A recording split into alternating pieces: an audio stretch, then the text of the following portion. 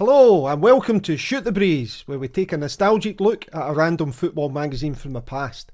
I'm Andy Smith, aka Scott's Footy Cards on Twitter, and with me is Tom Brogan. Hello.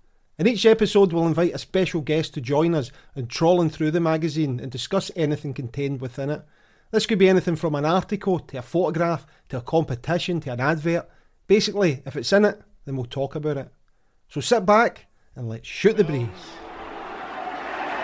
Wriggles clear, might just get the chip, and he does, he's scored! Oh, what a great tackle! He's done it! Oh, brilliant! Wiggling his way, that's an excellent ball, and Didi! It's a goal, forward for Clydebank. Excellent play by Hughes.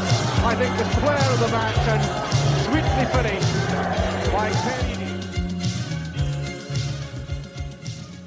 And our guest this week was inducted into the Scottish Football Hall of Fame in 2010.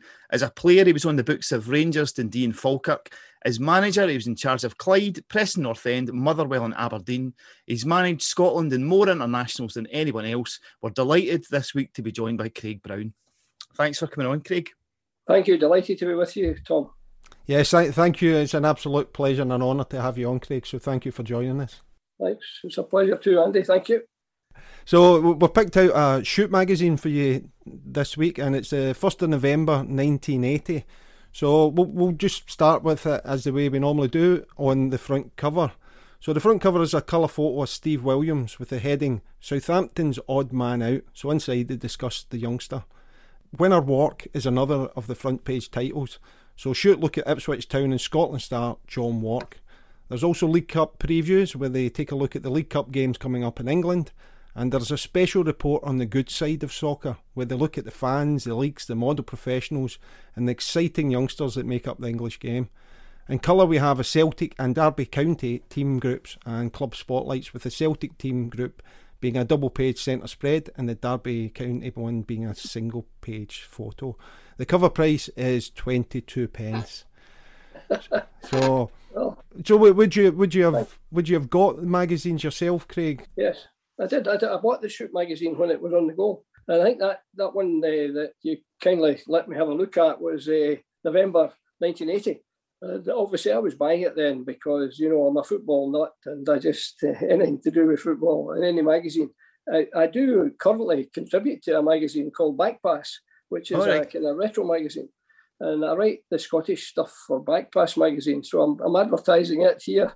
So, but I looked through, that was a great magazine, that Shoot one that you let me have a look at. And I looked for all the Scottish connections in it. And, we could be here for 2 or 3 nights talking about it. And it's an English-based magazine, yeah. Shoot, but great Scottish stuff in it, I think the most current one, Peter Lorimer's got a section in it telling how he came back from Canada. He was playing over there, and there's Archie Gemmill, there's Tommy Dockman. I'm looking at them all there's a Jim Baxter article, and I was privileged to be the first player at Rangers to meet Jim Baxter because I was injured as usual, and they signed him in the summer.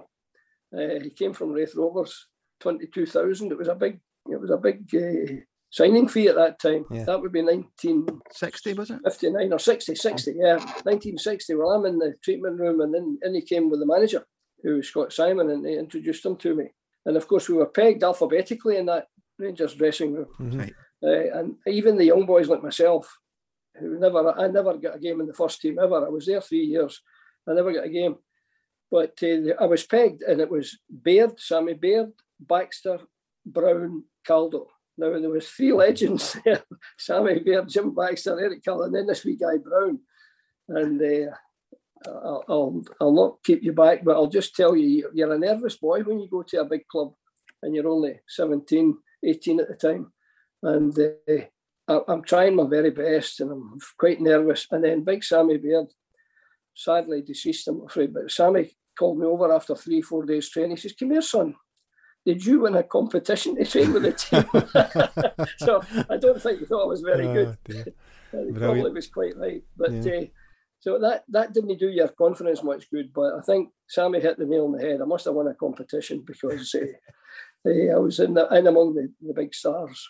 But sorry, I'm going off the story, listen, but Sorry, I think any of us would be happy to win a competition like that. So even if it was, you've done well with that. Well, there was a wee guy called Johnny Hubbard at Rangers. The older Rangers fans will remember. He was the penalty king. I think he had about 90 penalties for Rangers. Rangers were always getting a penalty, and Johnny was taking them. I think he missed 2. I think in all his career. Yeah. But wee Johnny was a nice wee South African guy, and he said to me, "Brownie, leave that big Sammy Baird to me." And I said, "Oh."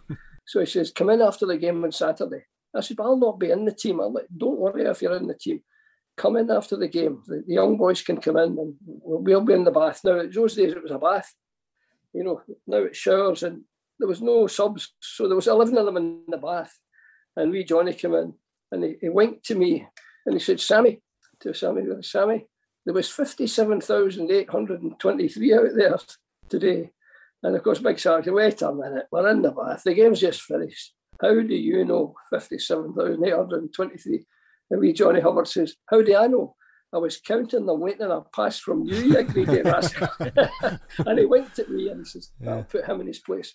But anyway, you'll gather I'll look for the humour in football, and that I started away as a young boy, and anything that was they put a smile on your face, and I'm still like that. I'm looking for the humour. Brilliant. The fact that you mentioned, I mean, we talk about it all the time, how there was so much Scottish content in these magazines, and I sort of take it up to the early 90s, late 80s, early 90s was when that sort of started changing, and probably because of the conception of the English Premier League back then.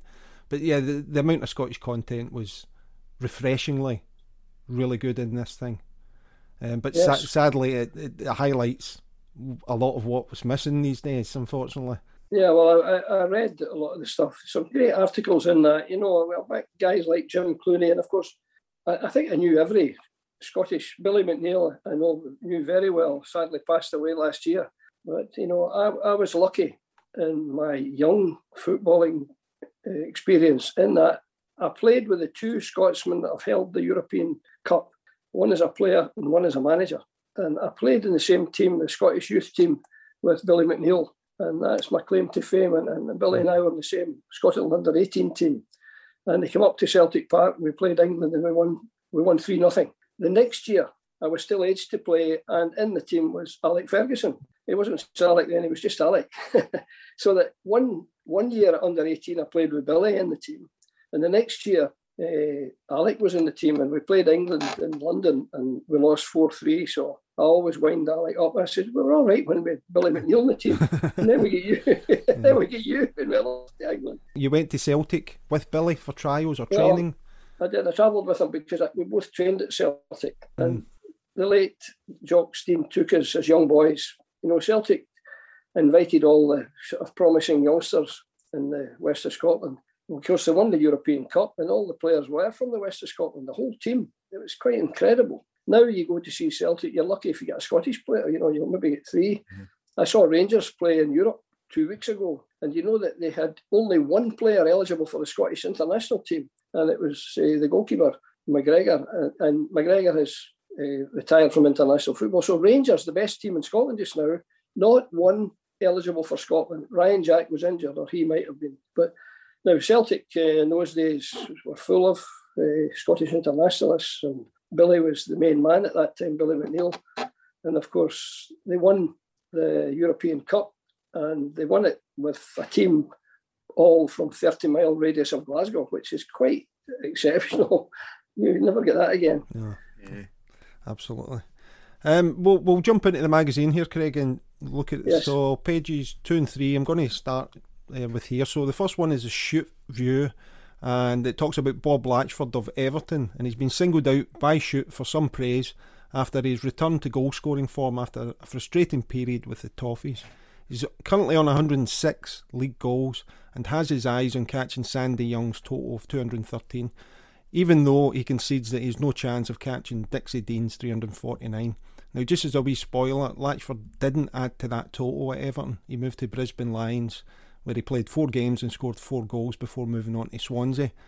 And he scored a total of 235 league goals in 550 games and 12 England caps with 5 goals. So, I mean, that's a pretty decent goal scoring return. That's over one every two. That's a fabulous goal scoring record, I think. In any era. Yeah. Today it would be outstanding. It would be worth a fortune. At that time too, very difficult to score as many goals as he scored. But Latchford was very well renowned, even up in Scotland. We weren't seeing quite as much of the TV stuff as we get now. Nothing like as much, but still we knew about the quality that he had. Yeah, a big footballing family as well. There was Peter and David, was it as well? David Latchford. Yeah, that's right. Yeah. I think you said Everton he played for, and of course when you're from Scotland, you look down into Liverpool and you say there are two teams there. It's like Glasgow. Well, there were 5 teams in Glasgow at one time, but or at least 4. You had Thistle and Queen's Park and Clyde and the Old Firm. So there were 5. Now down in Liverpool there are the 2. You're either a blue or a red down there. And I always associated myself or supported the team that had more Scots in it at the time. Mm-hmm. And I think over the years probably Liverpool had slightly more, although some of my pals played at Everton, very good guys like Davy Weir, captain of Everton, and wee Joe Harper went down to Everton, played there, and Jimmy Gabriel from Dundee to Everton. But, there were, I think, a few more I could rattle off. I'll be here all night talking about the Liverpool connection with Scotland. Well, yeah, Billy Stevenson was at Rangers when you were there then, eh? Yes, he was. He went to Liverpool, that's right.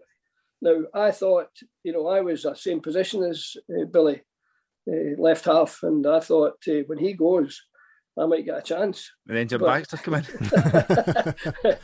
They signed Baxter, and that scuppered my career a bit. And I played a lot in the reserves, but a reserve game in those days, there was a big attendance at reserve fixtures because the first team would be playing. Say they were playing at Dunfermline.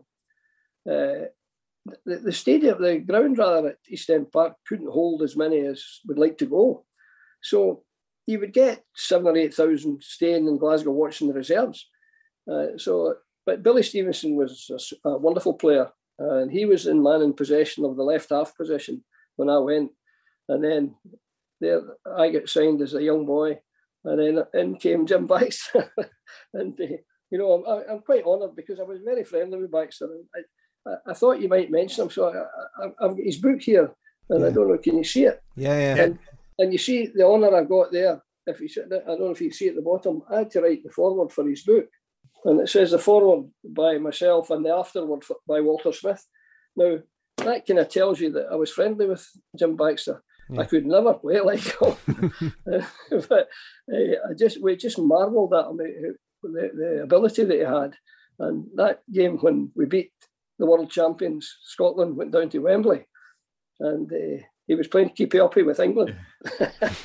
The Scotland team went down, the team that had won the World Cup. And the next year, and Baxter was one of the main men, along with the guys that scored the goals, with Dennis Law, Bobby Lennox and Jim McCallion.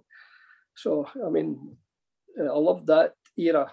And of course, I was involved at a lower level. I wasn't at Rangers that long, but I was friendly with Baxter. And prior to that, I travelled in the same bus to Celtic Park as Billy McNeill. He got on at Motherwell, I got on at Hamilton, and we trained there. And they didn't ask either of us to sign for ages and ages. And they never ever asked me any time. They knew better. But Billy was desperate to sign for Celtic. And a lot of English clubs were offering him a contract. And he said, I'm waiting on Celtic, Craig. I'm waiting on Celtic, because he was Celtic through and through.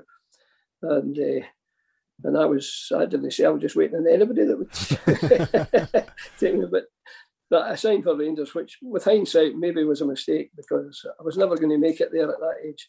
But I went on loan. That was unusual in those days. I went on loan to Dundee. Yeah. And that was a very good club, Dundee, at the time.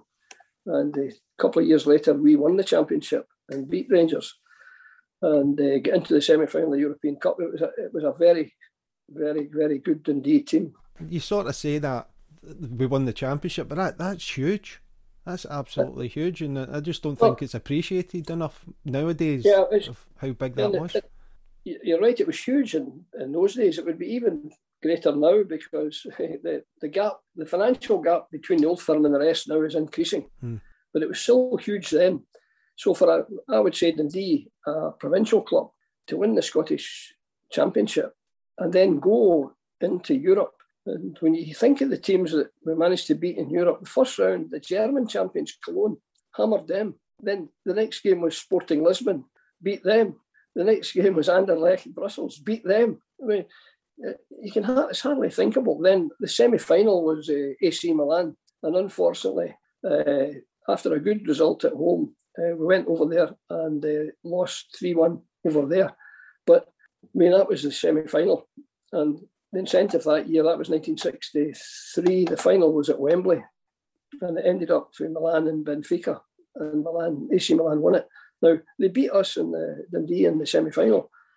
So we weren't too bad at that time, I can tell you. And I was privileged. I was never a regular first choice pick, but I got the 12th number of appearances and got a championship medal and was with the squad in every European venture. So if there had been substitutes then, I think I had a record number of substitute appearances, I think, because if anyone got hurt in the middle or the back, in the fence or midfield, I came in and I managed to hold my place for a while. Then I'd be dropped again.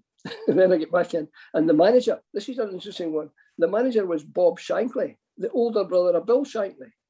Fantastic manager. And he the same as Bill, just the same Ayrshire chat. You know, the press would say, "What's your team, Mr. Manager?" They'd say to him, "What's your team for today?" He says, "Our Greta hasn't picked it yet." His wife was Greta.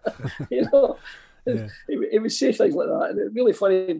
Doing the team group photograph, I'll not go on too long. I'll tell you this. I love this story.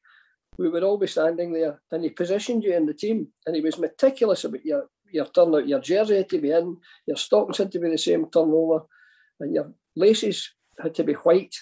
They were all white then, and they washed the laces after every game. You take your laces out your boots and they got washed. Anyway, we're waiting the team photo, and he was the good players, the international players, in the middle of the photo. Alan Gilzean, Ian Ewer, Alec Hamilton, Bobby Cox, all the stars in the middle. And I'm standing at the side, I'm saying, "Am I going to get in this photo?" And eventually he would point to the chair, the seat at the end of the front row. And he never called me Craig, he always called me Christ Craig. Even for a good game, he said, "Christ Craig, that wasn't bad today." And he said, "Christ Craig, just sit down there at the front, a pair of scissors will get rid of you." So you knew if you were put at the front row at the end. Yeah. And that would be the calendar at Christmas time. Now this is in July, we're getting the team photo. So if he was getting rid of you, if you thought you were on the way out, he would put you at the end of the row.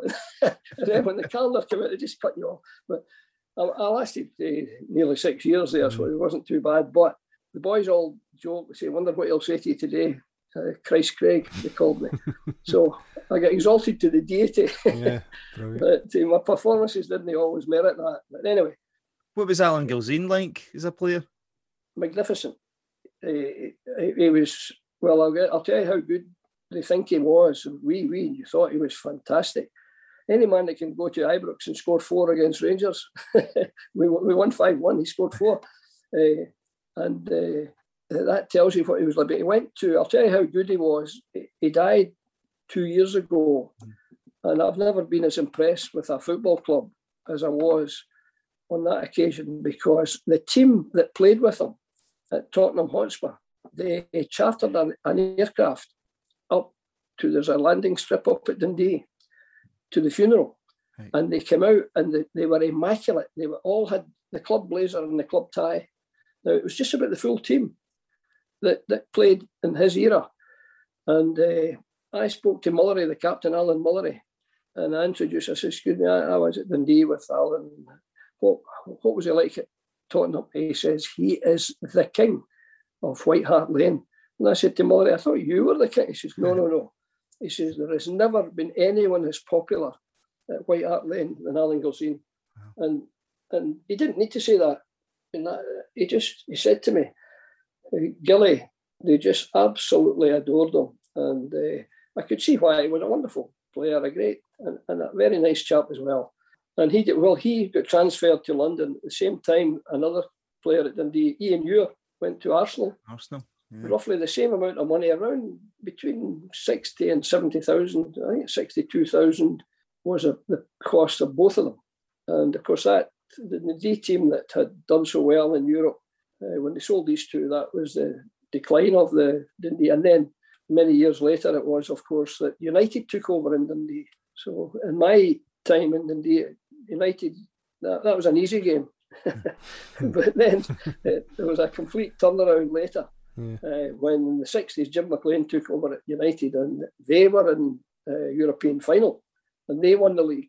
So, you know, I'm sorry, I'm not talking about the Shoot magazine. No, not at all. Don't worry about it. We can, as I say, we just go wherever the conversation takes us. Oh, well, you better direct me, because I'll start feathering away. Okay, listen, you spoke about, you mentioned Malcolm Allison there, so that's the next one I'm going to look at.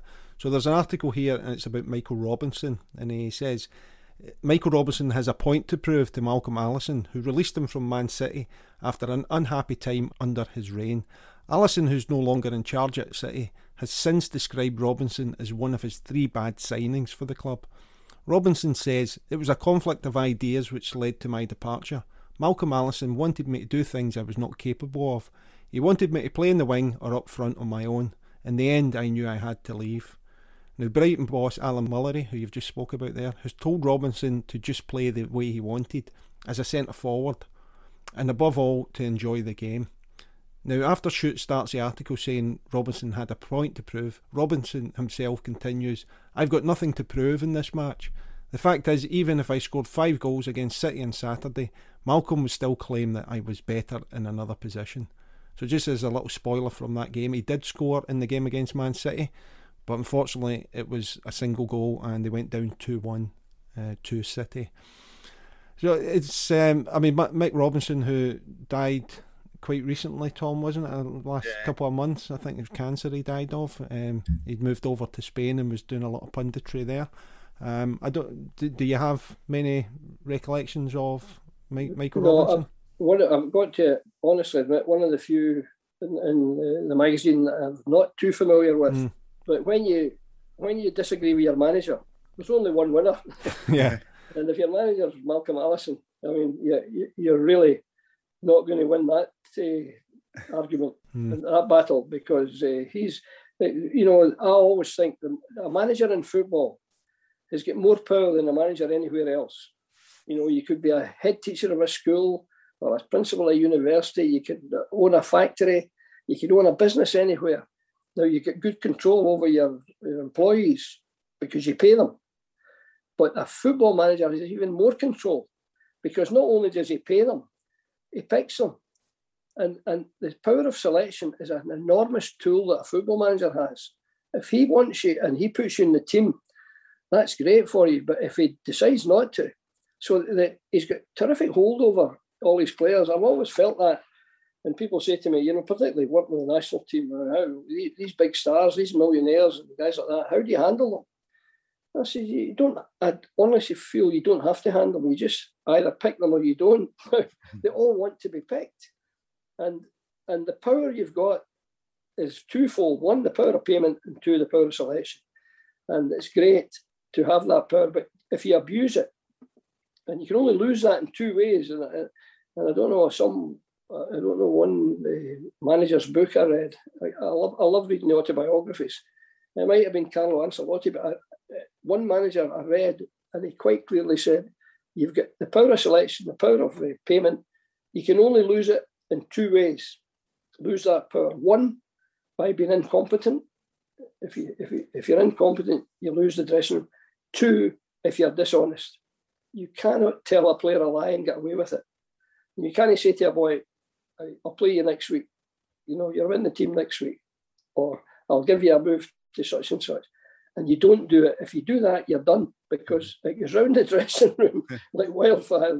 They'll talk to each other and your credibility's gone. I'm digressing here. Malcolm Allison was a very high-profile, well-known manager, and he didn't need anyone giving him power, but he had it. And of course, he had the power over Mick Robinson. Did he pick him or did he not? When I read the article and when I heard you read it there as well, I thought, it just confirms there's only one winner here, and it's the manager. Yeah, so moving on to the next page, and it's on the same page actually. So they're looking at one of the games of the day, and it's Leicester City versus Wolves.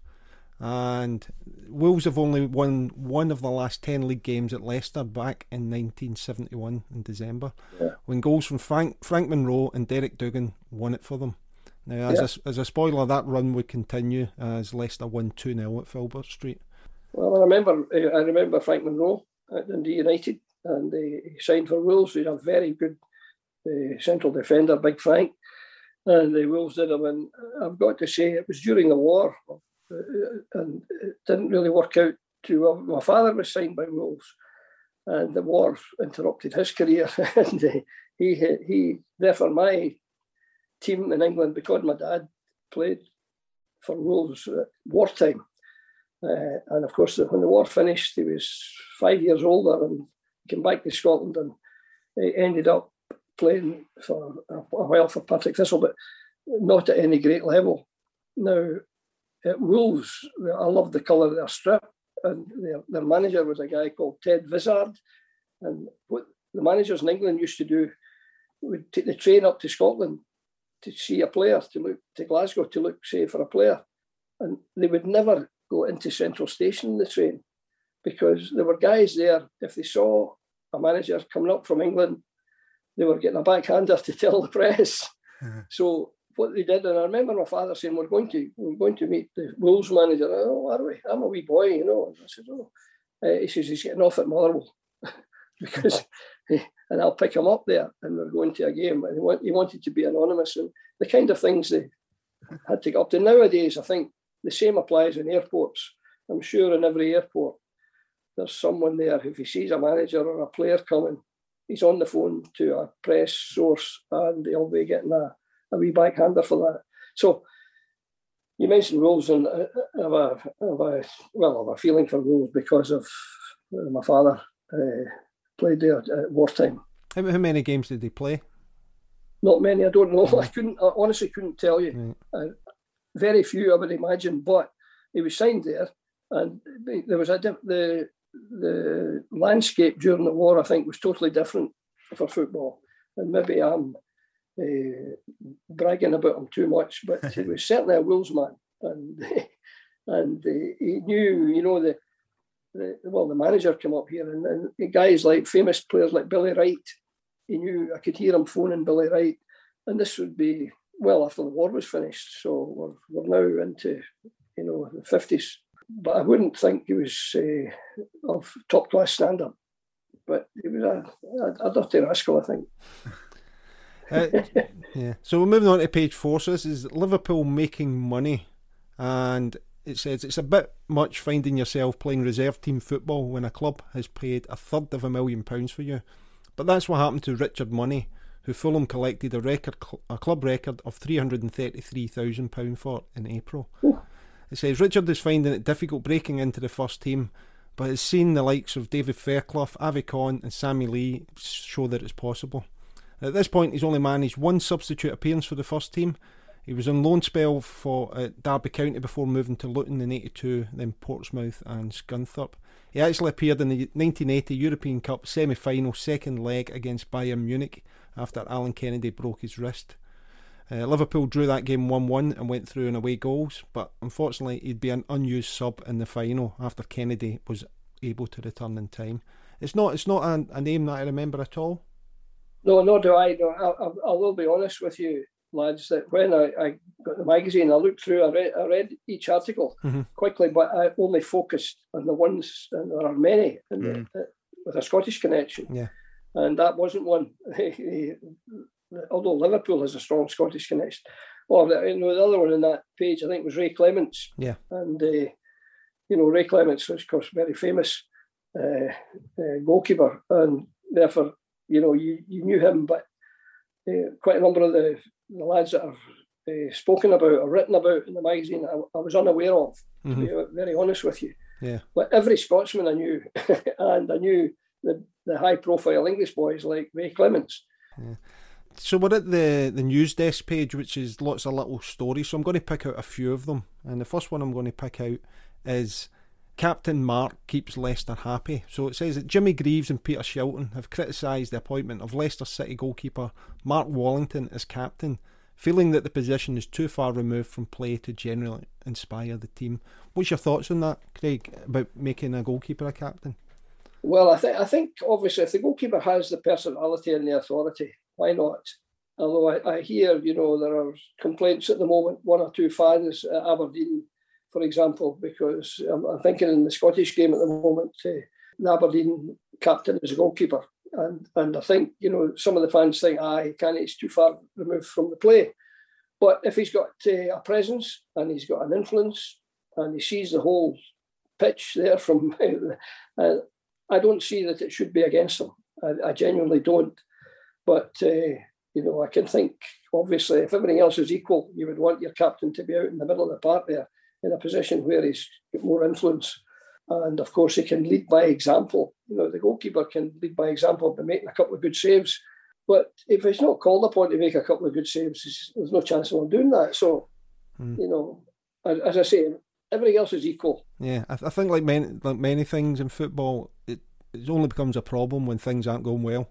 It only becomes a discussion when things aren't going well. So the Aberdeen captain is Joe Lewis. Now, Joe Lewis is respected by everyone, not all the players, but by the fans. He's so popular a guy. And if Joe says jump, they jump, and he's got good authority. But there are still quite a number of the Red Army boys up there. I'm going to say the Red Army, the Aberdeen fans, who think it should be an outfield player. I think it might change next season somehow. Yeah, I think so. Mr. Brown. I wouldn't rule out the goalkeeper from being the captain. Could you say who was the best captain that worked under you? Could you single somebody out, do you think? Yes, well, obviously I was very fortunate. And I'll surprise you maybe, but I think a wonderful captain I had when I was manager at Preston, a guy called Chris Lucchetti. He's now assistant manager of Motherwell. Right. He was a colossus as a captain, but that's been very unfair to the Scottish international team because we had Gary McAllister as a captain, hugely influential, and we had Colin Henry, who he was outstanding as a captain. I was very fortunate that these guys were about and available to captain the team. And I was assistant manager of Scotland, and Graham Souness was the captain as well for a time with and Willie Miller. I'm just trying to think when I was the assistant. So depending of who was playing at the time, but these guys were all. The interesting thing about an international team is that many of them are captains of their club team. Yeah.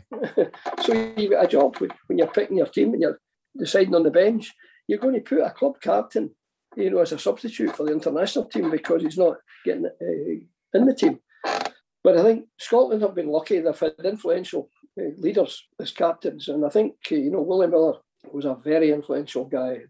And so you can imagine, you can hear Graham Souness as a pundit, outstanding pundit. So he would be, a captain to be respected as well. And, going further back, when Celtic were so successful, they had Billy McNeill. And I don't think there's been a better captain. And at the same time, Rangers had a wonderful one, John Gregg. And these guys, they're legends at their clubs. And battling against them there at Aberdeen was Willie Miller, doing very well against them under the leadership of Sir Alec. But, I don't know, there's not a formula. You just get a gut feeling that this guy is so respected in the dressing room and on the pitch. He's ideal material, captain material. So you're saying there about the fact that most players in the international setup would probably be captains. So do you think possibly that the role isn't as important at international level as it maybe is at club level? Well, I don't think it's all that important because really the coach is in charge. The coach is the main man in terms of what happens on the pitch. I think in maybe the other sport, in rugby, the captain seems to have more say in a game of rugby. He can make changes and do things. Whereas I don't think there's a captain who, the captain certainly out there motivates and talks to them out there. In my experience is that the manager's in charge. And the manager makes the substitutions, makes the changes, not the captain. So the captain is really a leader, and the captain becomes quite powerful and quite important. But I think sometimes his influence is overstated, because the key person in the football club is the manager, and he's the one that determines what happens. And I think, I'm actually going through, I think, to be fair, at Manchester United, my colleague Archie Knox says they had the most wonderful captain there at Manchester United, Brian Robson, who was in charge of the whole operation there when Manchester United under Sir Alec were doing so well. And I come up to Glasgow and I look at the two clubs, and I mentioned the two main captains there, Greg and Billy McNeil.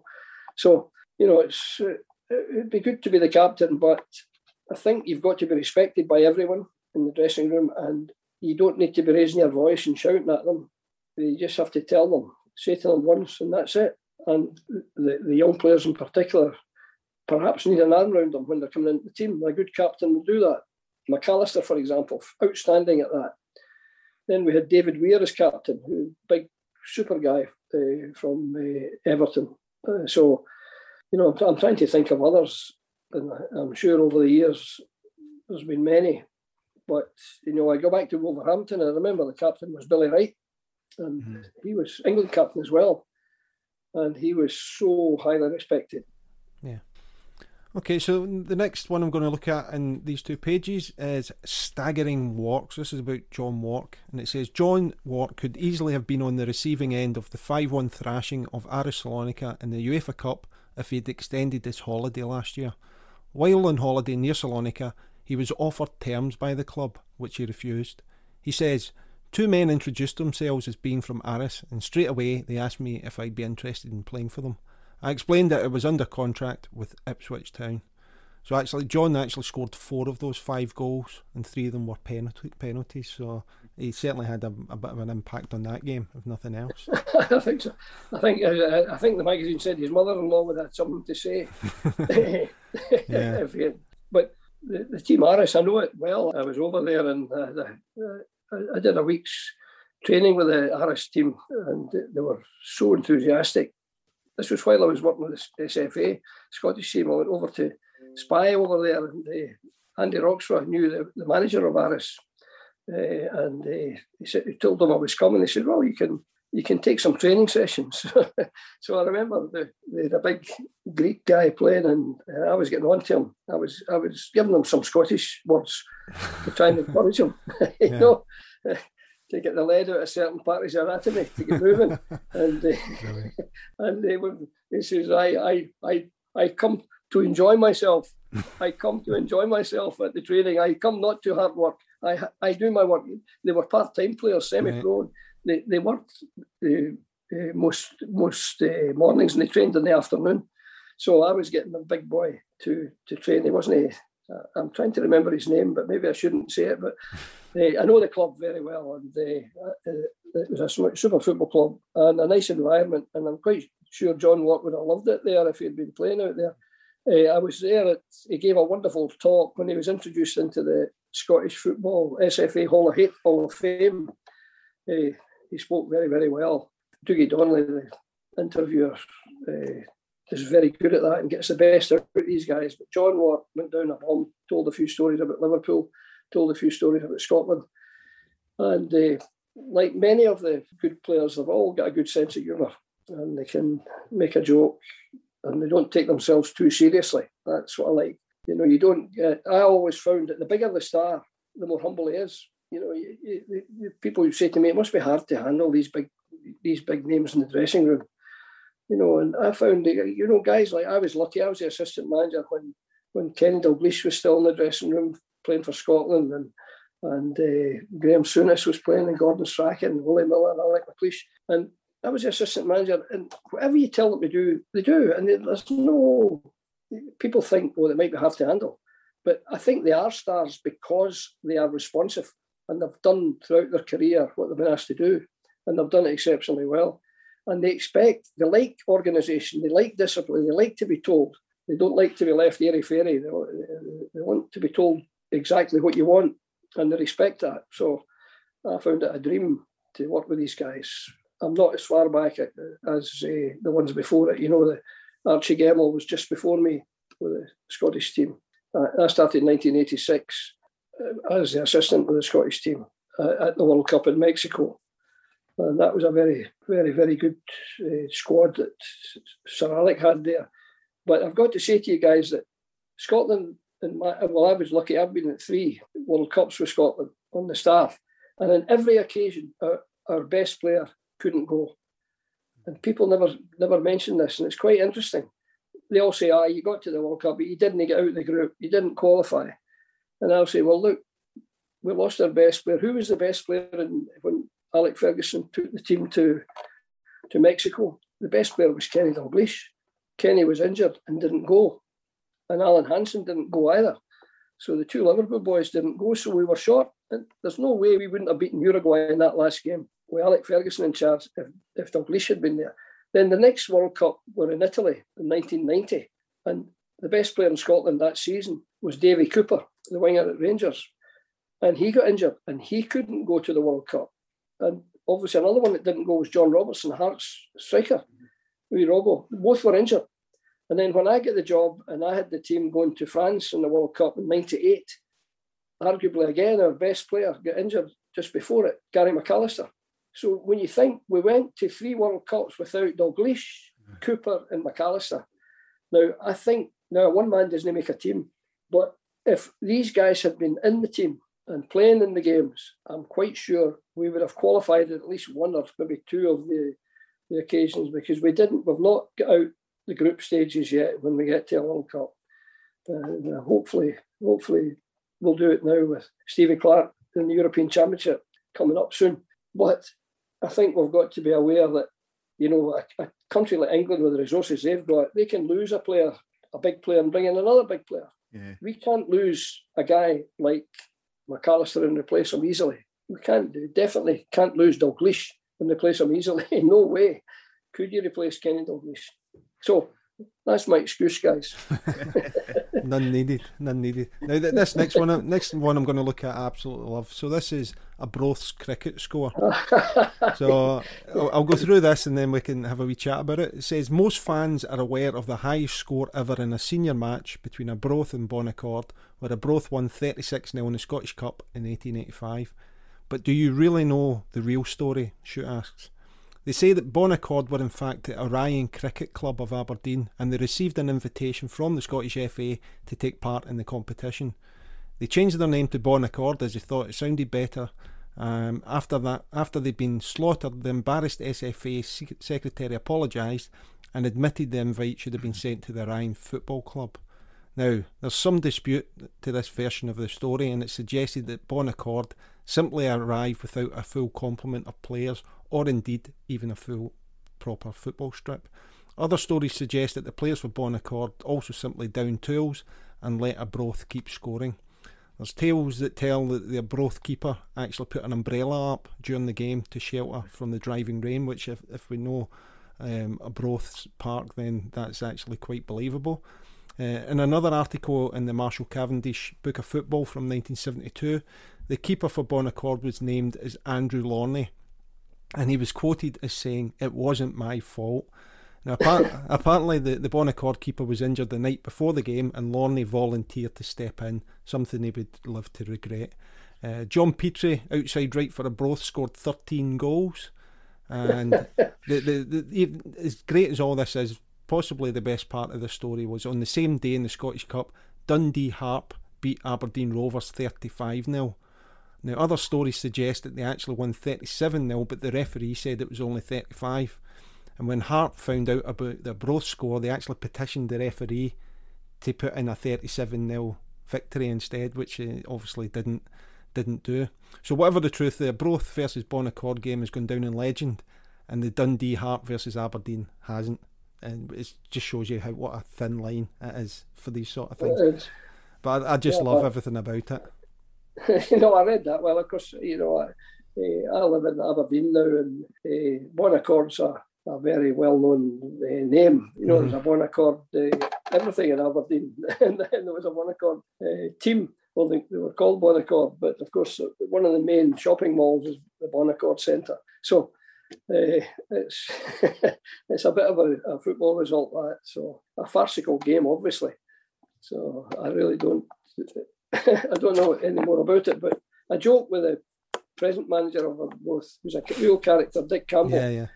I said, Dick, you have a long way to go until you try and get into the history book at Arbroath, because you can win more than 36-0 tickets.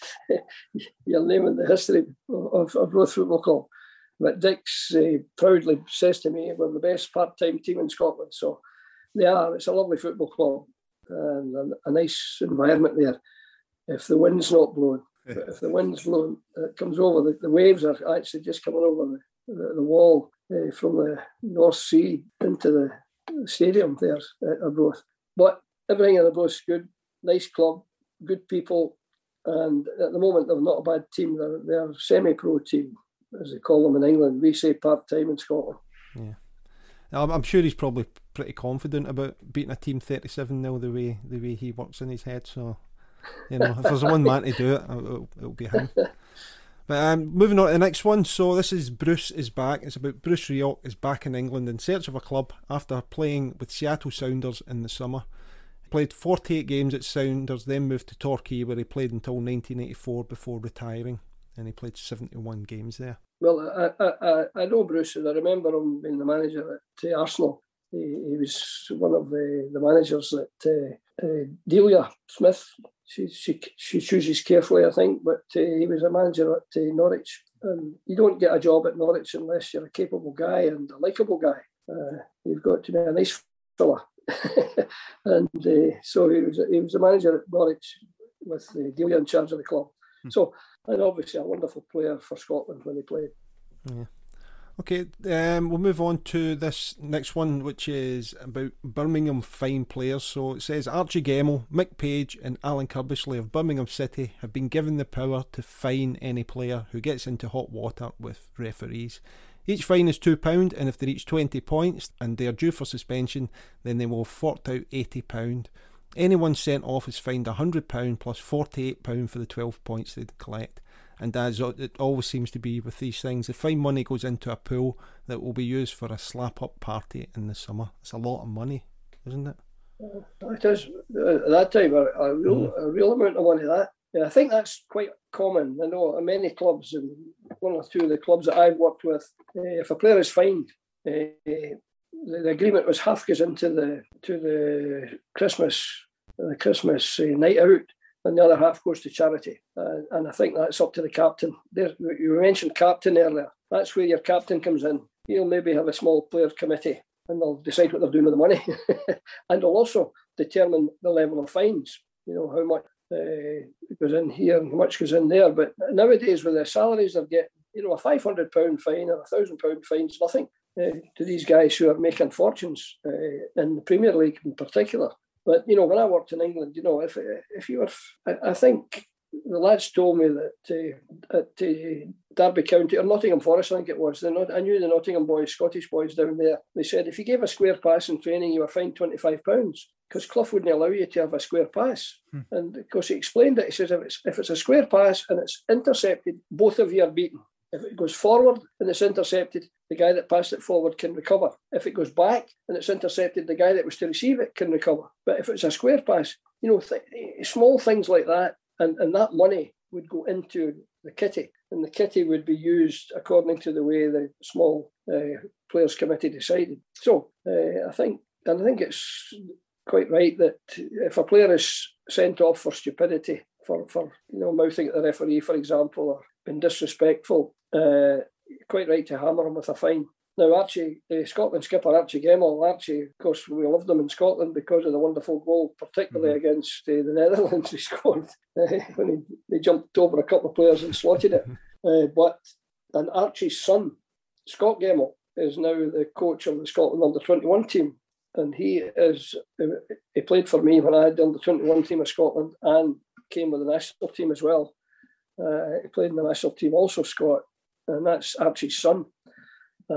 And of course, he's a super player and a nice guy. So I know Alan Curbishley just briefly. I don't know Mick Page at all, unfortunately. But when I was down in England, I met Alan Curbishley. very highly regarded. He was at Charlton and he's in the LMA, League Managers Association, which is a very powerful organisation, the union of the managers in England. And Alan Kurdish is a main man in that. So your three senior professionals at Birmingham City, obviously two of them I know, top men, and Mick Page, I'm sure the same. Craig, I was going to ask you, during your playing career, how sort of early did you start thinking about coaching? Well, what happened when I was playing football? I was a PE teacher because when I signed it to Glasgow Rangers, I was a student, and I wasn't a full-time footballer, but I was a full-time footballer in the student holidays, which is, you probably are aware, you're off on holiday until the end of September, right?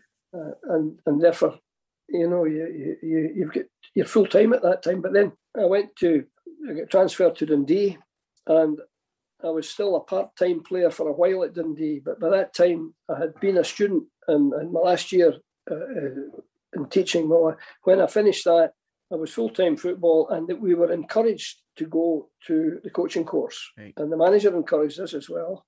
Not only did the manager encourage us when I had the job, I can't remember if someone came from the SFA, but anyway, it was popular to go on the course because it was a social event. And we went down to Largs and we had a great fortnight down there with the weekend off in between, with a weekend and a week. And all the players at Dundee, when I was there, the international players, the main players, they would go on the coaching course. So I went when I was in my early 20s. So I got my A licence when I was 26 or 7, which was early. And now there's an award beyond that called the Pro Licence. Right. So we were encouraged to go because it was good pre-season training for us. One of the coaches at Largs, and he was very well regarded. And he would send the young players from his Aberdeen team, guys like Martin Buchan and Joe Harper. Yeah. They came down to Largs as runners. They weren't on the court. They were actually, we demonstrated using them. We were asked to do a coaching session. We would get the young players out, Bobby Clark, the goalie, and we would work with the professional players. So that put me into coaching early, and I enjoyed it and enjoyed the social element when you're doing the coaching course. So I finished a wee bit early playing because my knee I had 5 knee operations in the course of my career, and I got transferred from Dundee to Falkirk, and I was a part-time player then. I went full-time teaching and part-time football, and Falkirk were in the Premier League. Well, there was only 2 leagues, first and second division. It was the first division, and they were in relegation trouble, so they made a couple of signings, and we managed to escape relegation and stay in the league. But the next year again, I was limping along in one leg, and I had to give up playing early. The surgeon said, "You're going to be a cripple the rest of your life if you don't stop playing this game." And I'll go back, Tom, I don't want it highlighted, but when I was at Rangers and I got my injury at Rangers, they hadn't a qualified physiotherapist. Mm-hmm. Would you believe a club, Glasgow Rangers Football Club? And I've got photographs. It was a good thing they did at Christmas time. They gave you a framed team photo every year you're there, and that's a memento, and all players are named. So I've still got them, and if you can't remember who played with you, these photos are a terrific reminder. But the team group photograph had you all in had all the names there. But the staff, they had only 2. They had a trainer, David Kinnear, who was and a reserve team coach and a manager. Now, when you look at the staff in a football club now, it's incredible. You'll have at least 10 staff because you'll have a physio, maybe 2 physios, you'll have a masseur, you'll have an analyst, you'll have a sports scientist, you'll have a couple of doctors. I mean, we used to go to the World Cup when I was with the SFA. We'd go to the World Cup, and the total staff. I was invited by Alec Sir Alec to go to Mexico, and there was 3 coaches. There was Alec, Walter Smith, Archie Knox, and myself. And then he had a kit man who was also a physio, Hugh Allen, who did.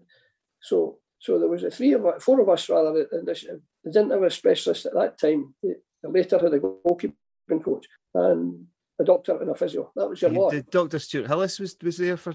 Yes, Professor Hillis, right? Yeah. He taught me something. He taught me a lot, but he taught me one thing. He sadly passed away, Professor Hillis. Yeah. But I'll tell you how he phoned me he taught me something quite important. he phoned me one Saturday night. He says, I just wanted to thank you, Craig. I said, what are you thanking me for? He says, I heard your interview after the game. And I said, well, why are you thanking me? He says, you mentioned me. I said, well, why are you thanking me? He said, well, you mentioned me by name. Wait, hear this. He says, I've been a club doctor for years. And I listened to the manager's interview about injuries. And he'll say, the doc will have a look at him, right? Now, he says, you said Professor Stuart Hillis, the SFA doctor, will look. He says, you mentioned me by name. You know, and I thought, why not? Now, it made me realise how important it is to acknowledge your colleagues by name. Don't say my assistant. And I hate that. I always say my colleague. I never say Archie Knox, my assistant. I always say my colleague, because you kind of put them down if you say assistant. It's a demeaning term, I feel. Now, the doctor, your Professor Hillis, the foremost cardiologist in Scotland, is phoning me, thanking me for giving them a name check on an interview. And I thought, well, I've learned something. And thereafter, if I was talking about the groundsman, and Alec Ferguson was always very good at that, Alec would say, well, they passed the ball well today, but he says, Willie Ferguson, the groundsman, had the pitch in great order. You know, name the guy that does, name the doctor, name the physio who's treating them, and give credit. And you know, a name check is well, I'm not saying it's as good as money, but it's you know, the people like, and I didn't quite realise it until here's a professor thanking me for getting his name in the radio. So. Yeah, sorry, Tom, I distracted you. You mentioned. No, not at all. Did you know Stuart Hillis? Do you know? No, well, both Andy and I are Clydebank supporters. You're Bankies, aye. I was aware of the kind of work he did for Clydebank. I don't think clubs really had team doctors at the time, and I was aware that that he'd done a lot of kind of pioneering kind of stuff at Clydebank that's sort of running the mill now. Oh yeah, I'll give you your best player ever. Jerry McCabe. It's not David Cooper, it's Jerry McCabe. That's what I was going to come to. He was my favourite player when I started going to watch Clydebank. Well, I'll tell you that I have never ever, in all my time in management, I've never ever had a cheque as big as I got. Jack Steedman came down to Lars with a course on, and he was signing McCabe. And how much you want for Jerry McCabe? And I says, well, as much as how much are you going to offer? And I thought, well, Jack Steedman was a shrewd man. He said, well, we'll offer you 45,000. I said, no, you'll never get that. I want 70. Anyway, we ended up on a call on the phone, and I had the authority from the chairman. Clyde needed the money, and he says, get what you can get.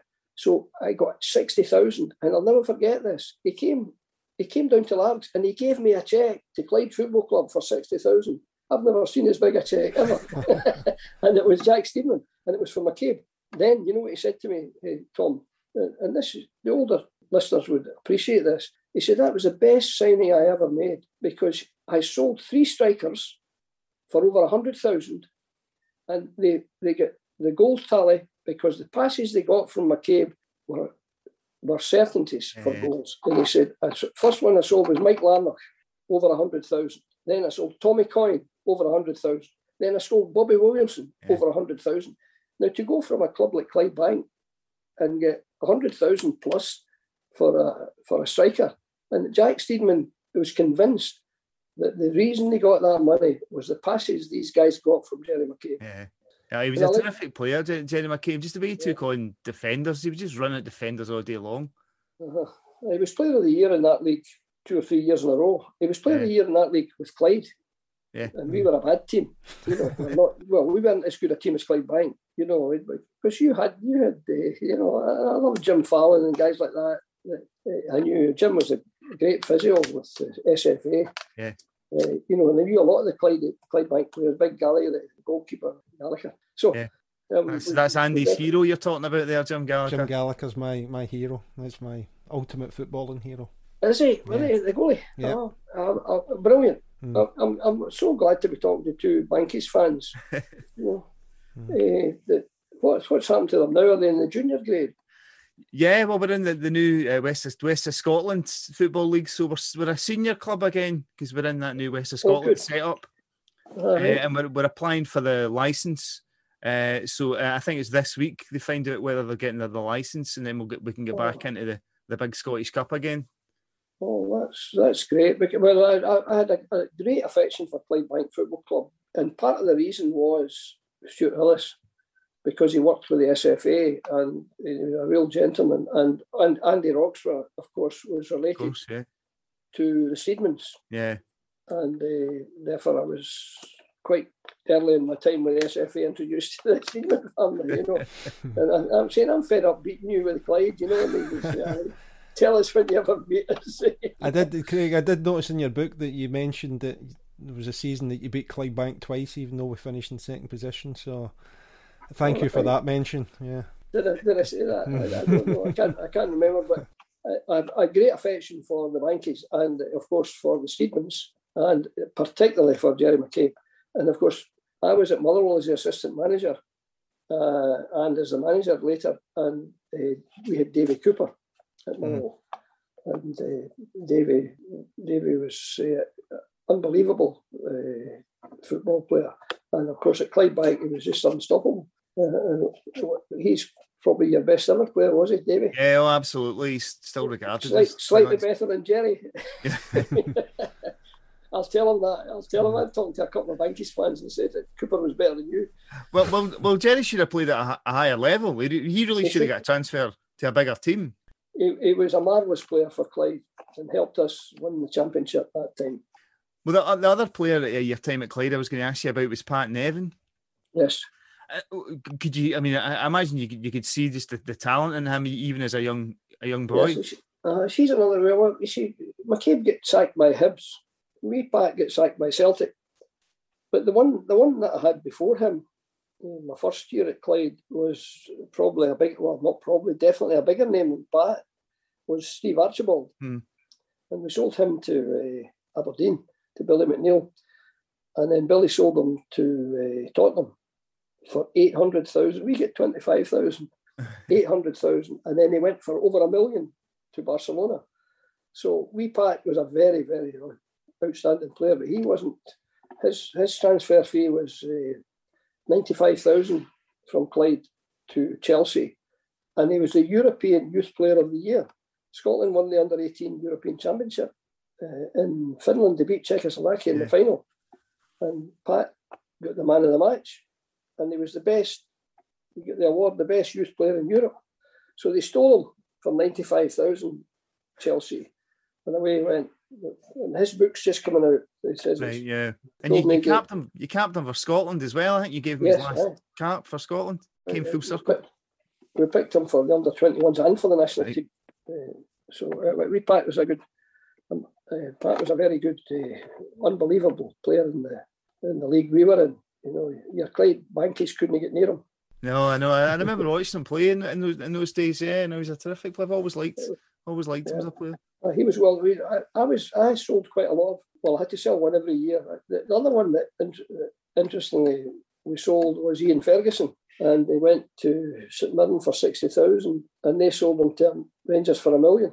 And there was no add-ons in those days. You know, you get a top-up now.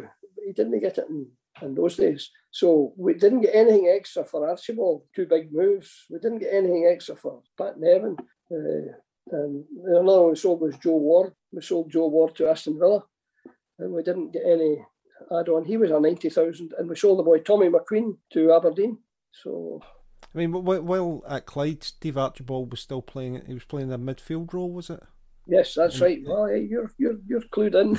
I'm impressed. Yeah, and it was Billy. He went to Aberdeen, and it was Billy McNeil that was the Clyde manager before Clyde. He went to Aberdeen, and he took him as a midfield player for 25,000.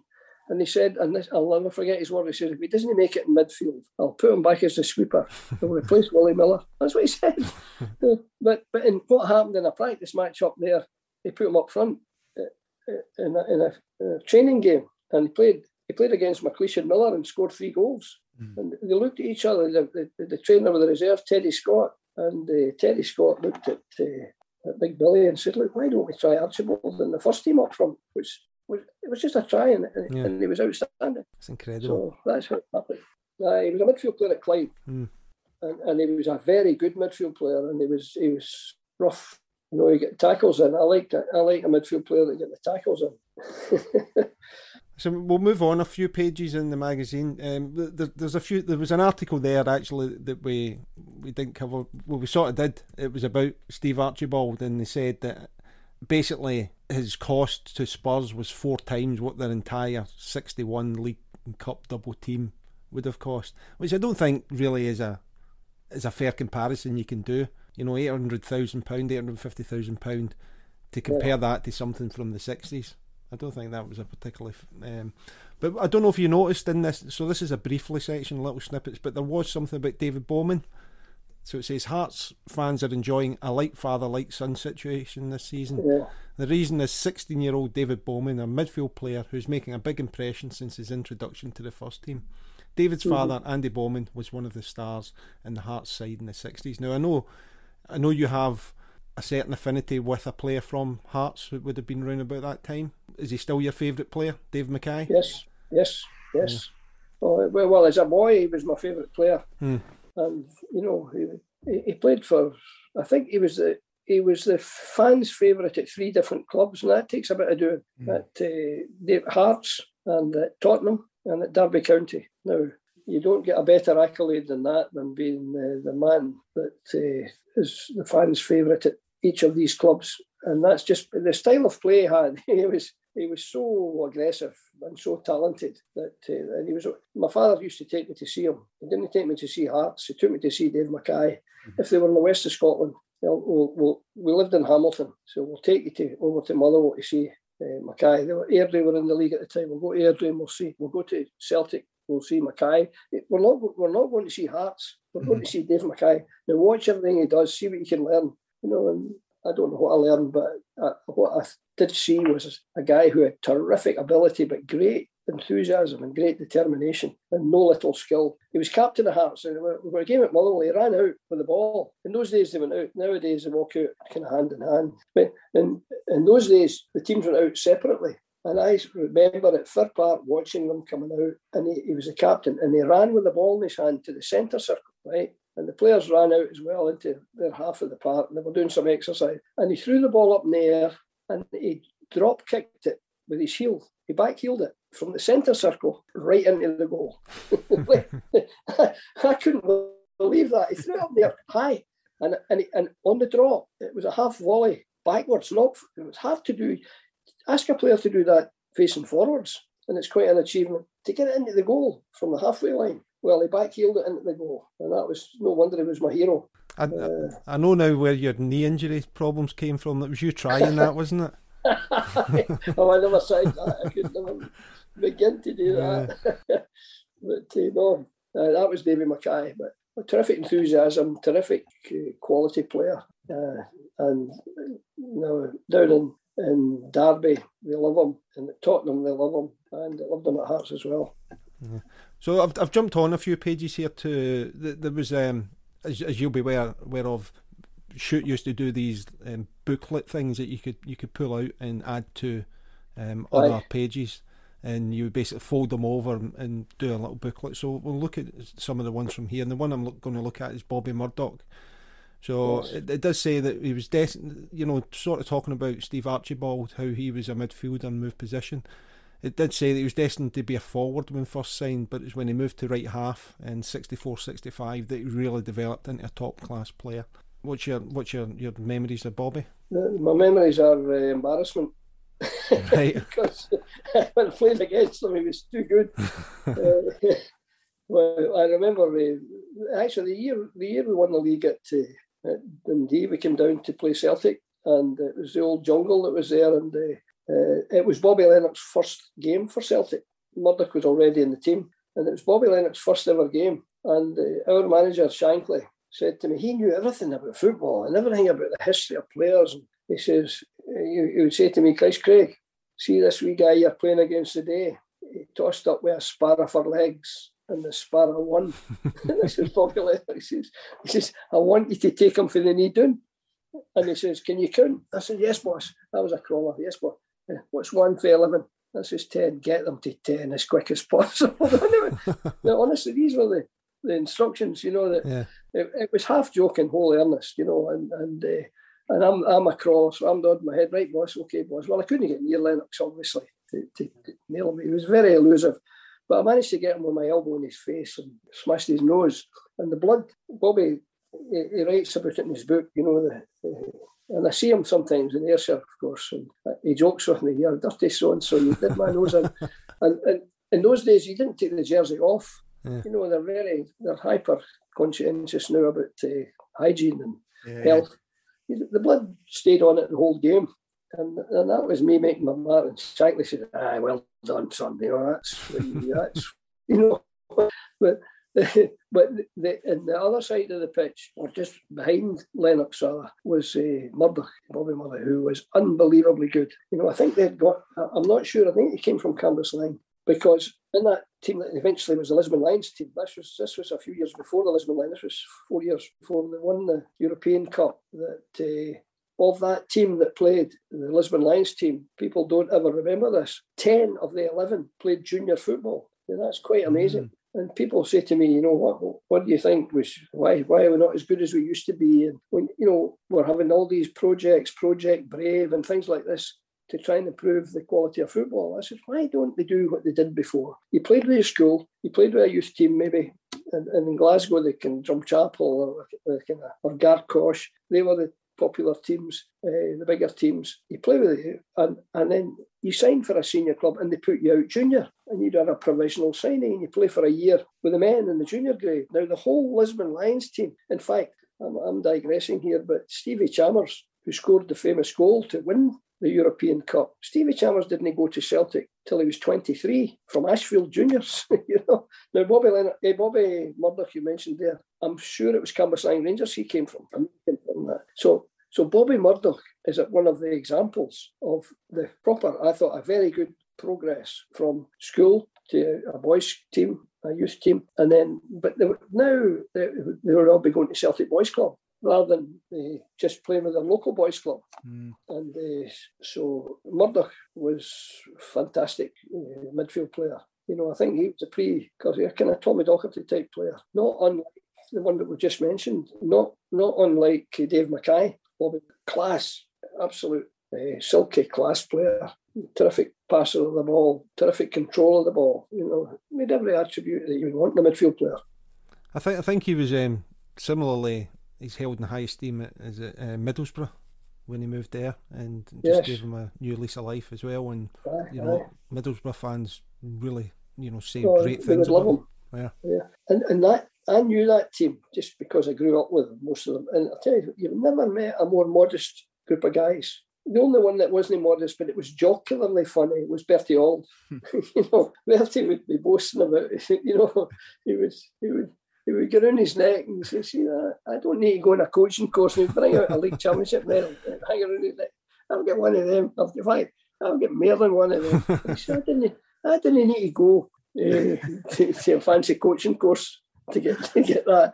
He was a bit dismissive of coaching.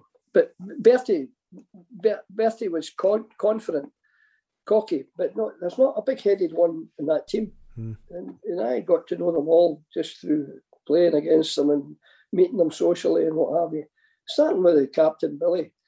And Billy McNeil, you couldn't get a more humble guy. Confident, but humble. And Tommy Gemmell played with the same junior team as I played for, slightly different time at Coltness United. And he's another example of going junior. And then from there to Celtic and to be a Lisbon Lion. So they were all, and Bobby Lennox was Ardere Recreation from Ayrshire.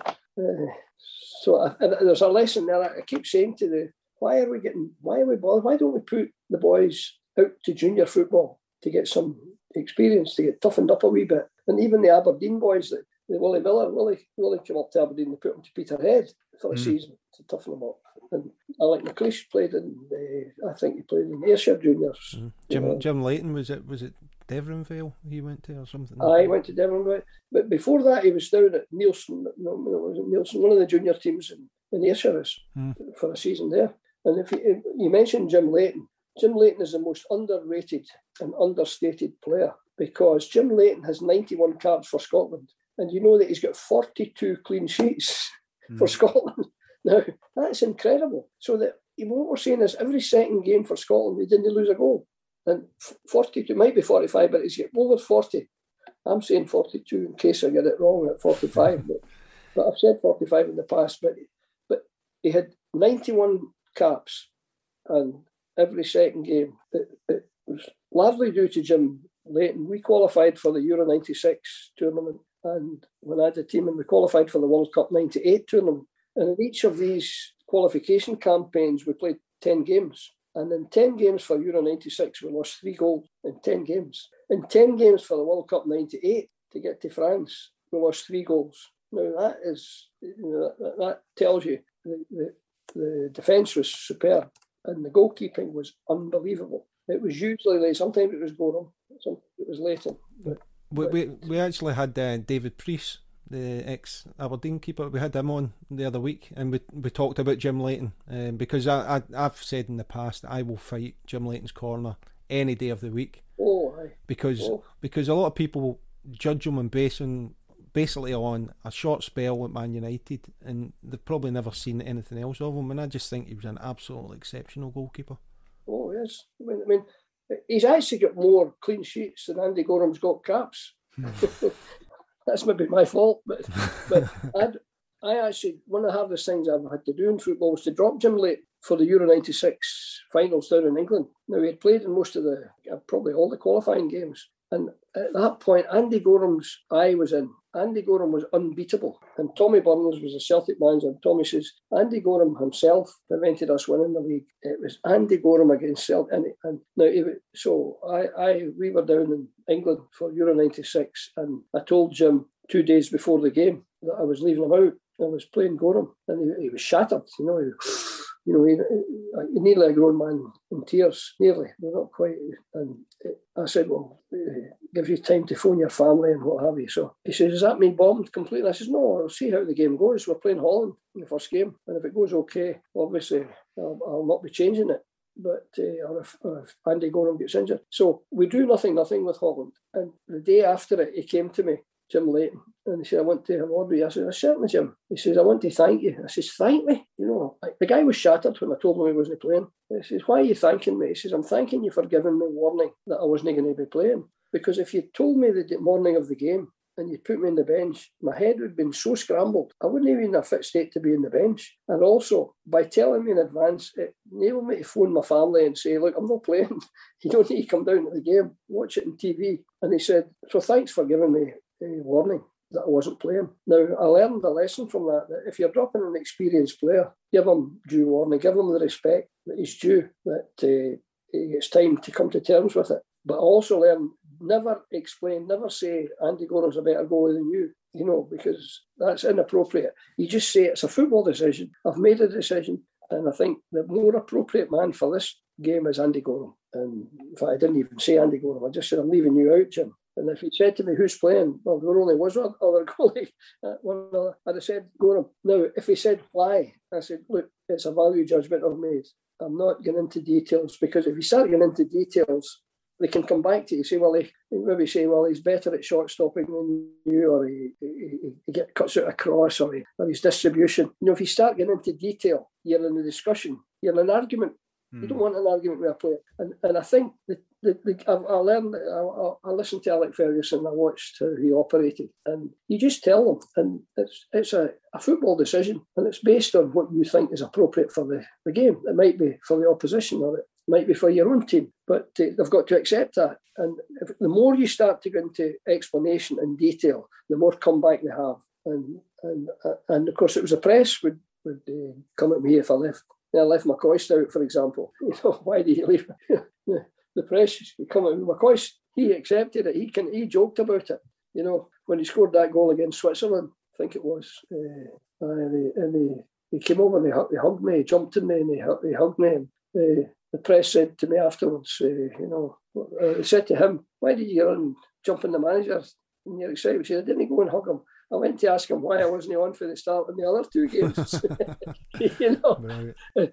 He's got the right attitude, McCoy. But, I think I found that if you're leaving someone out, tell them, give them straight to their face without being soppy about it and apologetic. you're doing your job. My job is to put a team that I think is the best team for the job, and you're not in it. And it's quite hard to tell an international player he's not playing, especially as he's not used to that, because he's used to being the top man at his club. But if you do it honestly, straight to their face and say, and they ask why. The reason why is because I think I've got someone more appropriate for this particular game, and that's all. Don't go into details about passing or tackling or heading or anything like that. You'll get into a minefield, and then they can come back to you with moans and groans. But I learned that through Jim Leighton, and I've got the highest respect. I'm friendly with Jim Leighton to this day. I think he was very foolish to retire with 91 cap, because he would have got 100, I'm sure. Well, I would have been there. I'm certain I would have had to pick him, because he was the best goalkeeper still. When he retired after the press gave him a hard time in a game at Tynecastle against Estonia, I think it was, and I had to put Dodgy on as a substitute to get us to win the game. And I think Jim, they were winning 2-1. They'd scored 2 goals, and the press were blaming Leighton for at least one of them, maybe 2 of them. And there was one paper had a photo of him on the back page, and right across his face was the word flop. I mean, so a player can handle that, but it's not nice for his family, his wife, his kids to see flop. And I think his family said to him, look, we're not wanting any more of that. And he said to me, I'm giving up international football. I tried my best to dissuade him and keep him, but he said, no, my family won't let me play on. They're not wanting to read any more of that again. So it's terrible. Mm. Okay, so we're moving on from Bobby here. So on to the next one. And we've already spoken a bit about him. We've got Jim Baxter here. So it's described as an elegant midfielder who proved a constant thorn in England's side during the 1960s. He started at Raith Rovers, and a deal to move to Burnley fell through when £2,500 was asked as a fee. Instead, he signed for Rangers. His finest moment came when he scored both goals in a 2-1 win over England at Wembley, which you mentioned. That's hindsight, isn't it, from Burnley? £2,500, and they could have got Jim Baxter. I know, amazing, unbelievable. Well, as I said to you, I knew him well. When he came to start the pre-season training, I was the only player he knew, because I was the guy that was on the treatment table when he signed, and the manager brought him. The manager was showing him around the dressing room and the treatment room and the bath and all, and out to this pitch. And there was I, again, on the table, getting the knee treated by Davy Kinnear, the remedial gymnast. And Baxter sat and we chatted for a wee while. And therefore, when he came to start training, I was the only one that he had met. And obviously we were alphabetically pegged, so I was changing beside him. So I think because of that, I never was in the Rangers team. And they used to put up the team on a Friday. And there were no subs in those days. It was a 12th man. So they'd put the team up. And if I never even looked at the team, because I knew I wouldn't be in it.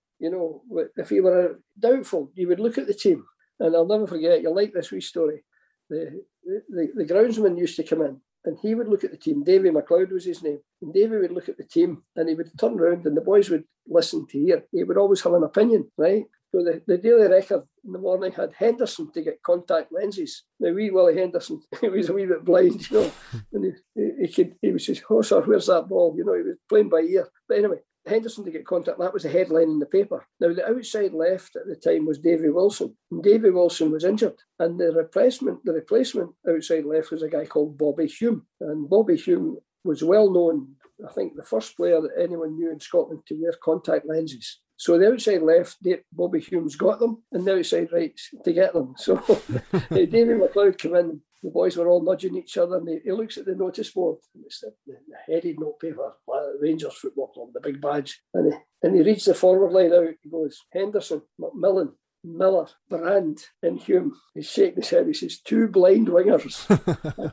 I don't know whether to line the park tomorrow or put curb stains along the side of it. That was brilliant.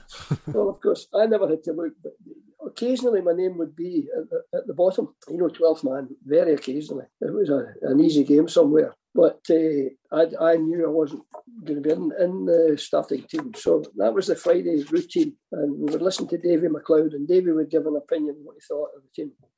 Baxter was always in the team, so he didn't have to look. And I stayed in Hamilton, and 2 other players stayed in Hamilton. The captain at the time was Bobby Shearer, and there was another one, Eric Caldo. And so I got a lift in with them every morning. So, and I could beat them at golf if I couldn't do well at football. So I got some respect, for being a good golfer.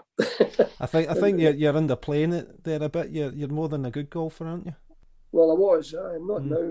I was a low handicap. I was in the last 8 of the Scottish boys at that time, and I was runner-up in the Lanarkshire Boys Championship. But at boys golf, under 18 golf, I was good at that level. But I've never maintained it because my knees not helped, and the fact that I was playing and coaching football so much, you have no time for golf. And Rangers wouldn't let you play after a Wednesday anyway. You weren't allowed to play golf. And I think that's sensible because golf's how can I put it? It's not a dynamic sport. You're standing around a lot. It's slow motion. Even with a caddy car, it's not ideal. Although you're out in the open and you're healthy and what have you. But I think after a Wednesday, the manager wouldn't want you to be doing anything that would make you sluggish for the Saturday. You want to be electric for Saturday. Just on Jim Baxter, how much were you aware of him before, while he was at Raith Rovers, before he came to Rangers? Not to the extent that anyone would imagine. He was a very good player. People knew this was a very good player at Raith Rovers, just like Davy Cooper was a very good player at Clydebank. But I think Davy had more prominence than Baxter before he came, because Baxter came as a good player, but no one, I think, Kenny, would have predicted that he was going to be such a sensation as a player. And he had this wonderful ability, but the arrogance to go with it, the confidence and the cockiness, and he would be the expert at nutmegging an opponent and things like that, and selling dummies to opponents. But just beautiful left foot, everything about him was class. Jim Baxter. So I've got to say that people say, who are the best players that you've been in a pitch with? Well, he's one of them, without doubt.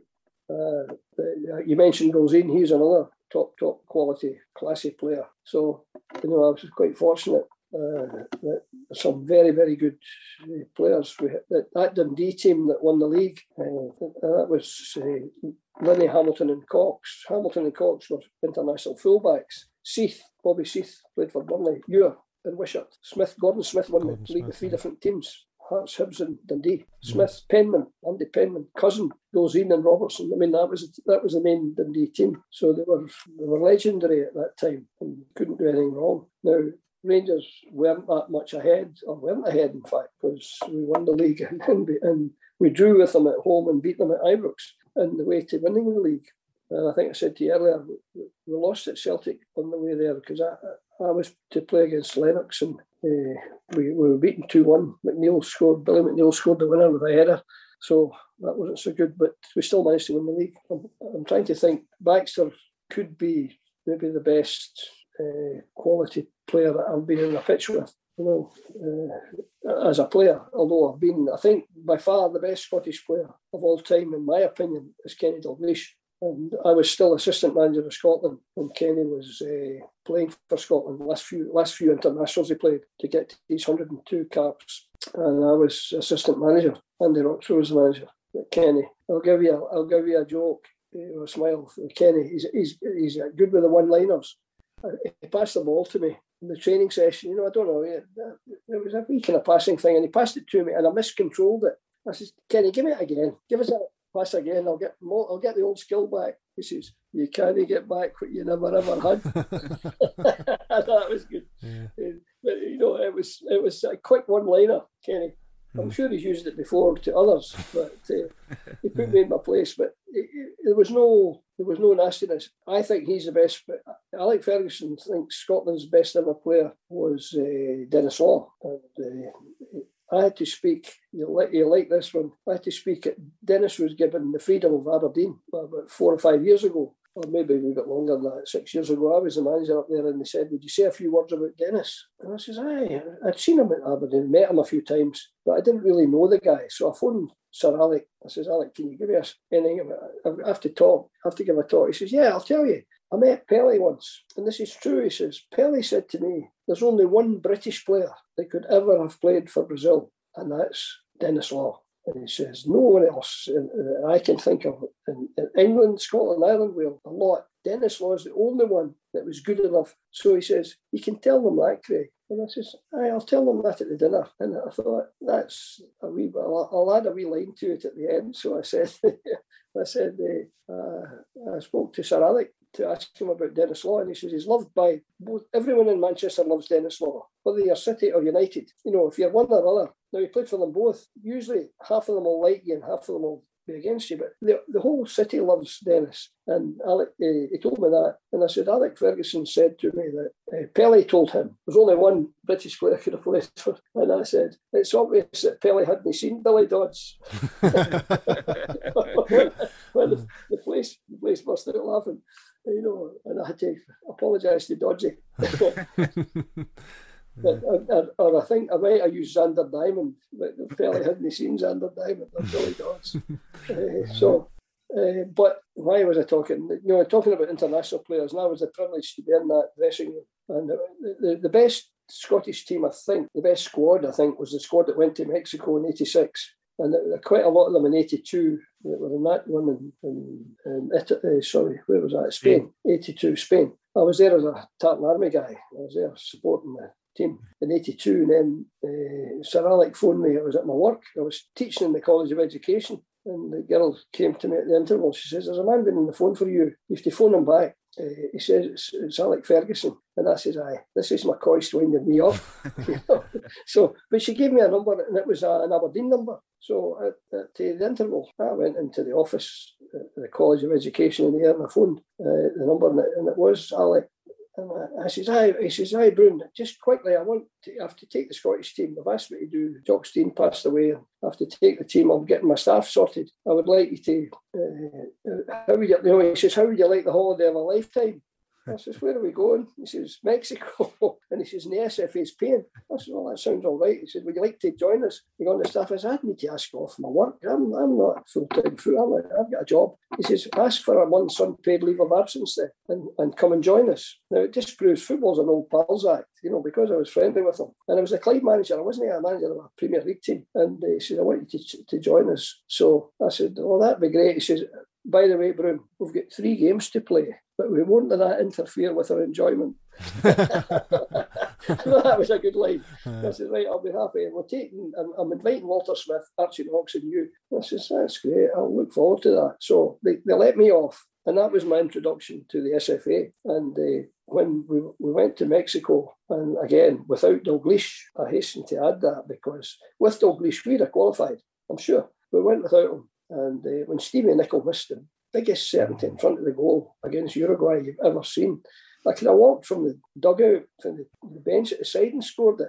And Stevie missed it, you know, and he was upset. But anyway, we had a draw, I think, the game. We couldn't beat them. And if we'd won the game, we'd have qualified. And there's nobody going to tell me that if Dalglish had been playing, we wouldn't have qualified.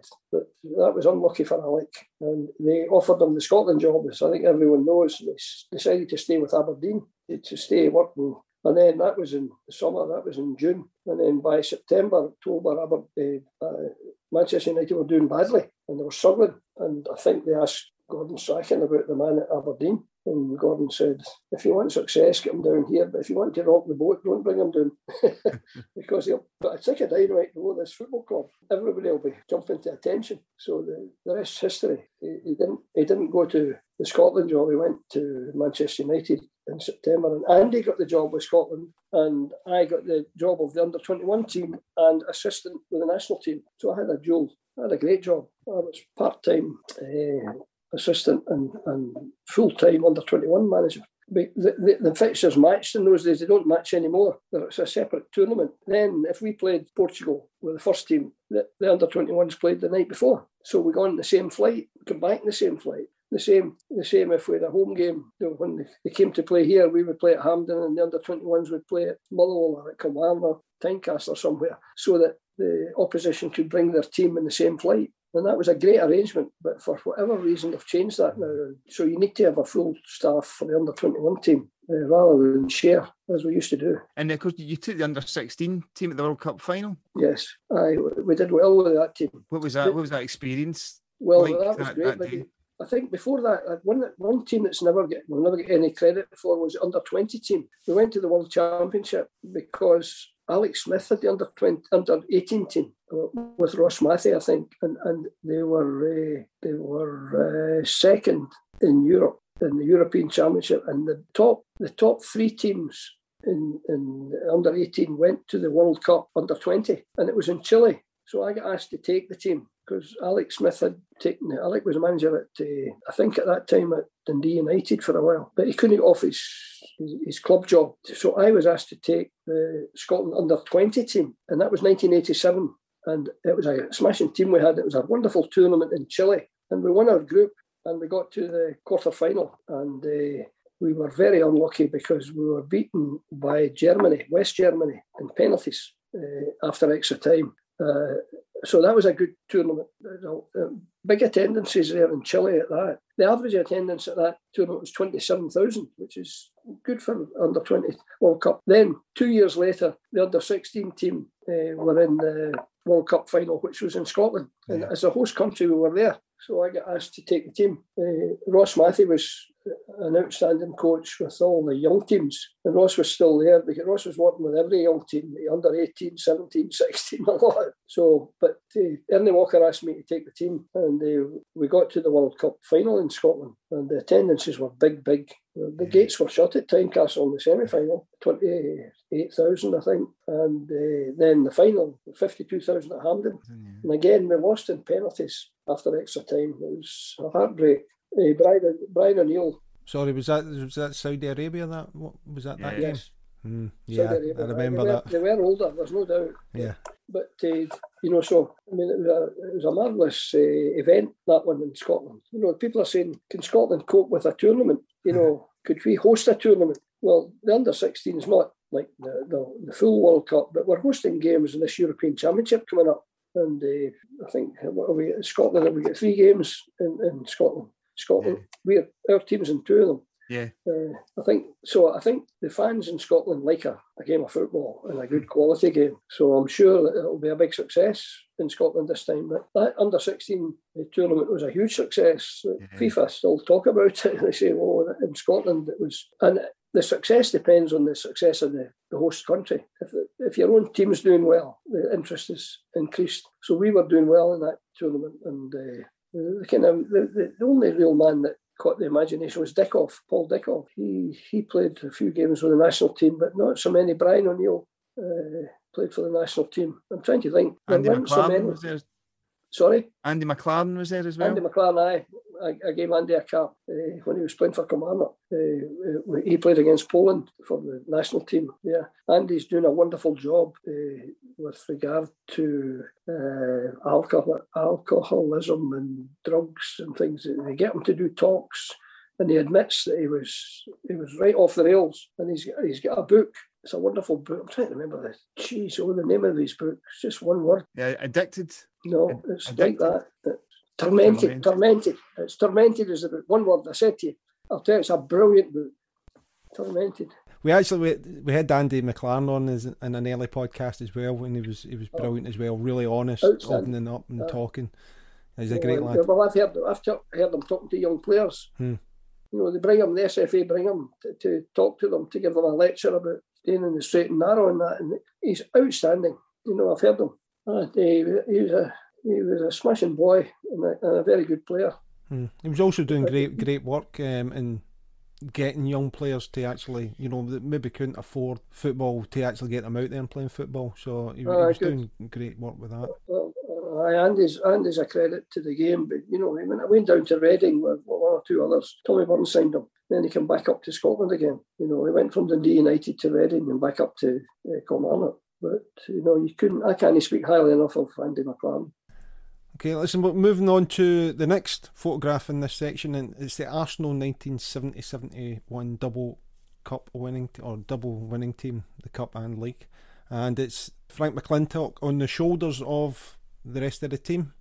Yeah, well, Frank McLintock, very, very highly regarded down there. And interestingly, my roommate in Dundee went down to Arsenal, Ian Muir, and they became, now Ian Muir was a centre-half as well, and you could have a situation whereby Frank McClintock sees competition for me, and I better be wary here or not be so welcoming. But he said, Frank McClintock couldn't have been kinder, couldn't have been nicer, very supportive when I went down to Arsenal. So I don't know Frank McClintock. I've met him a few times when I'm in London and going to games. I would say past it, but his career was further on, coming to an end. So I never picked Frank McClintock, but he was an outstanding player and a smashing guy. And he was friendly with Ian Muir, who was my friend down there.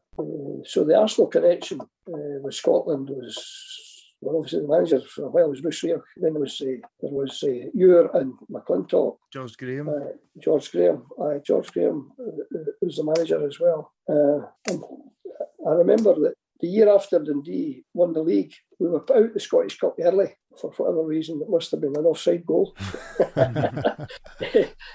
And Arsenal were put out the FA Cup. So we took down and played them down at Arsenal. And I got a game. I got a game when it wasn't maybe it was important, prestige enough. But I remember we had to play against Arsenal, and I had to play against the glamour boy at the time, a guy called George Eastham, and in midfield. And this boy George Eastham again, he roasted me. He putting it round one side, me running around the other, putting it through my legs, selling me a dummy. I'm not kidding.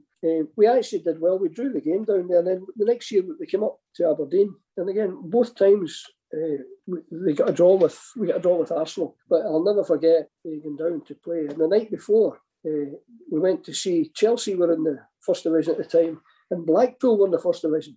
Friday night game was Chelsea and Blackpool, and Tommy Dock was the manager of Chelsea. So we went. They took the whole team, the Dundee team, to see this game, and we went over to see Chelsea. So we had a nice weekend in London. The only problem was we had to play Arsenal, and they were a good team. But it's quite a thrill for me as a young boy to play at the old stadium at Highbury. Arsenal played, and Eastham was a wonderful player, and far too good for me. And so we've come to the end of part 1 of our podcast with Craig Brown. Join us next time for part 2 to hear some more entertaining stories from Craig. In the meantime, I'd like to give a shout out to our charity partner, the West Dunbartonshire Community Food Share. Our charity partner this season is the West Dunbartonshire Community Food Share.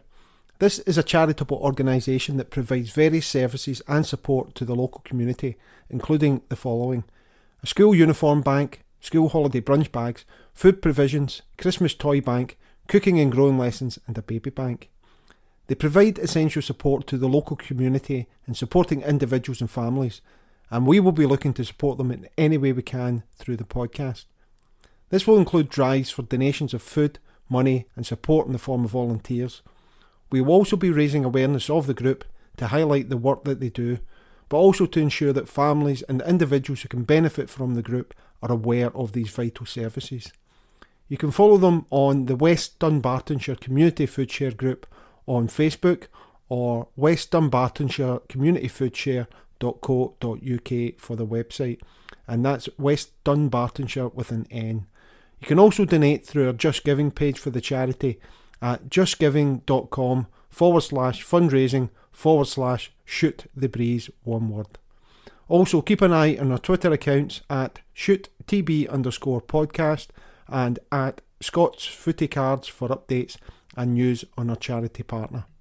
We'd like to say a special thank you to Pete Wiley of the Mighty Wah for the use of the Story of the Blues in the music for our show. You can catch up with Pete on petewiley.co.uk, where you can check out the details of upcoming gigs and new music. We'd also like to thank our producer Diane Jardin for her great work and support on the podcast. Please check out transmissionroom.co.uk, where you can book music recording and rehearsal facilities in Clydebank. So thank you very much to Craig Brown again there for being our guest, and as always I'd like to thank Tom for being Tom. Thank you, Andy, for being Andy and Scott's Footy Cards on Twitter. And thank you everyone for listening to the podcast, for joining in. I very much hope you enjoyed the episode there with Craig. We all did. So until the next time, let's shoot the breeze.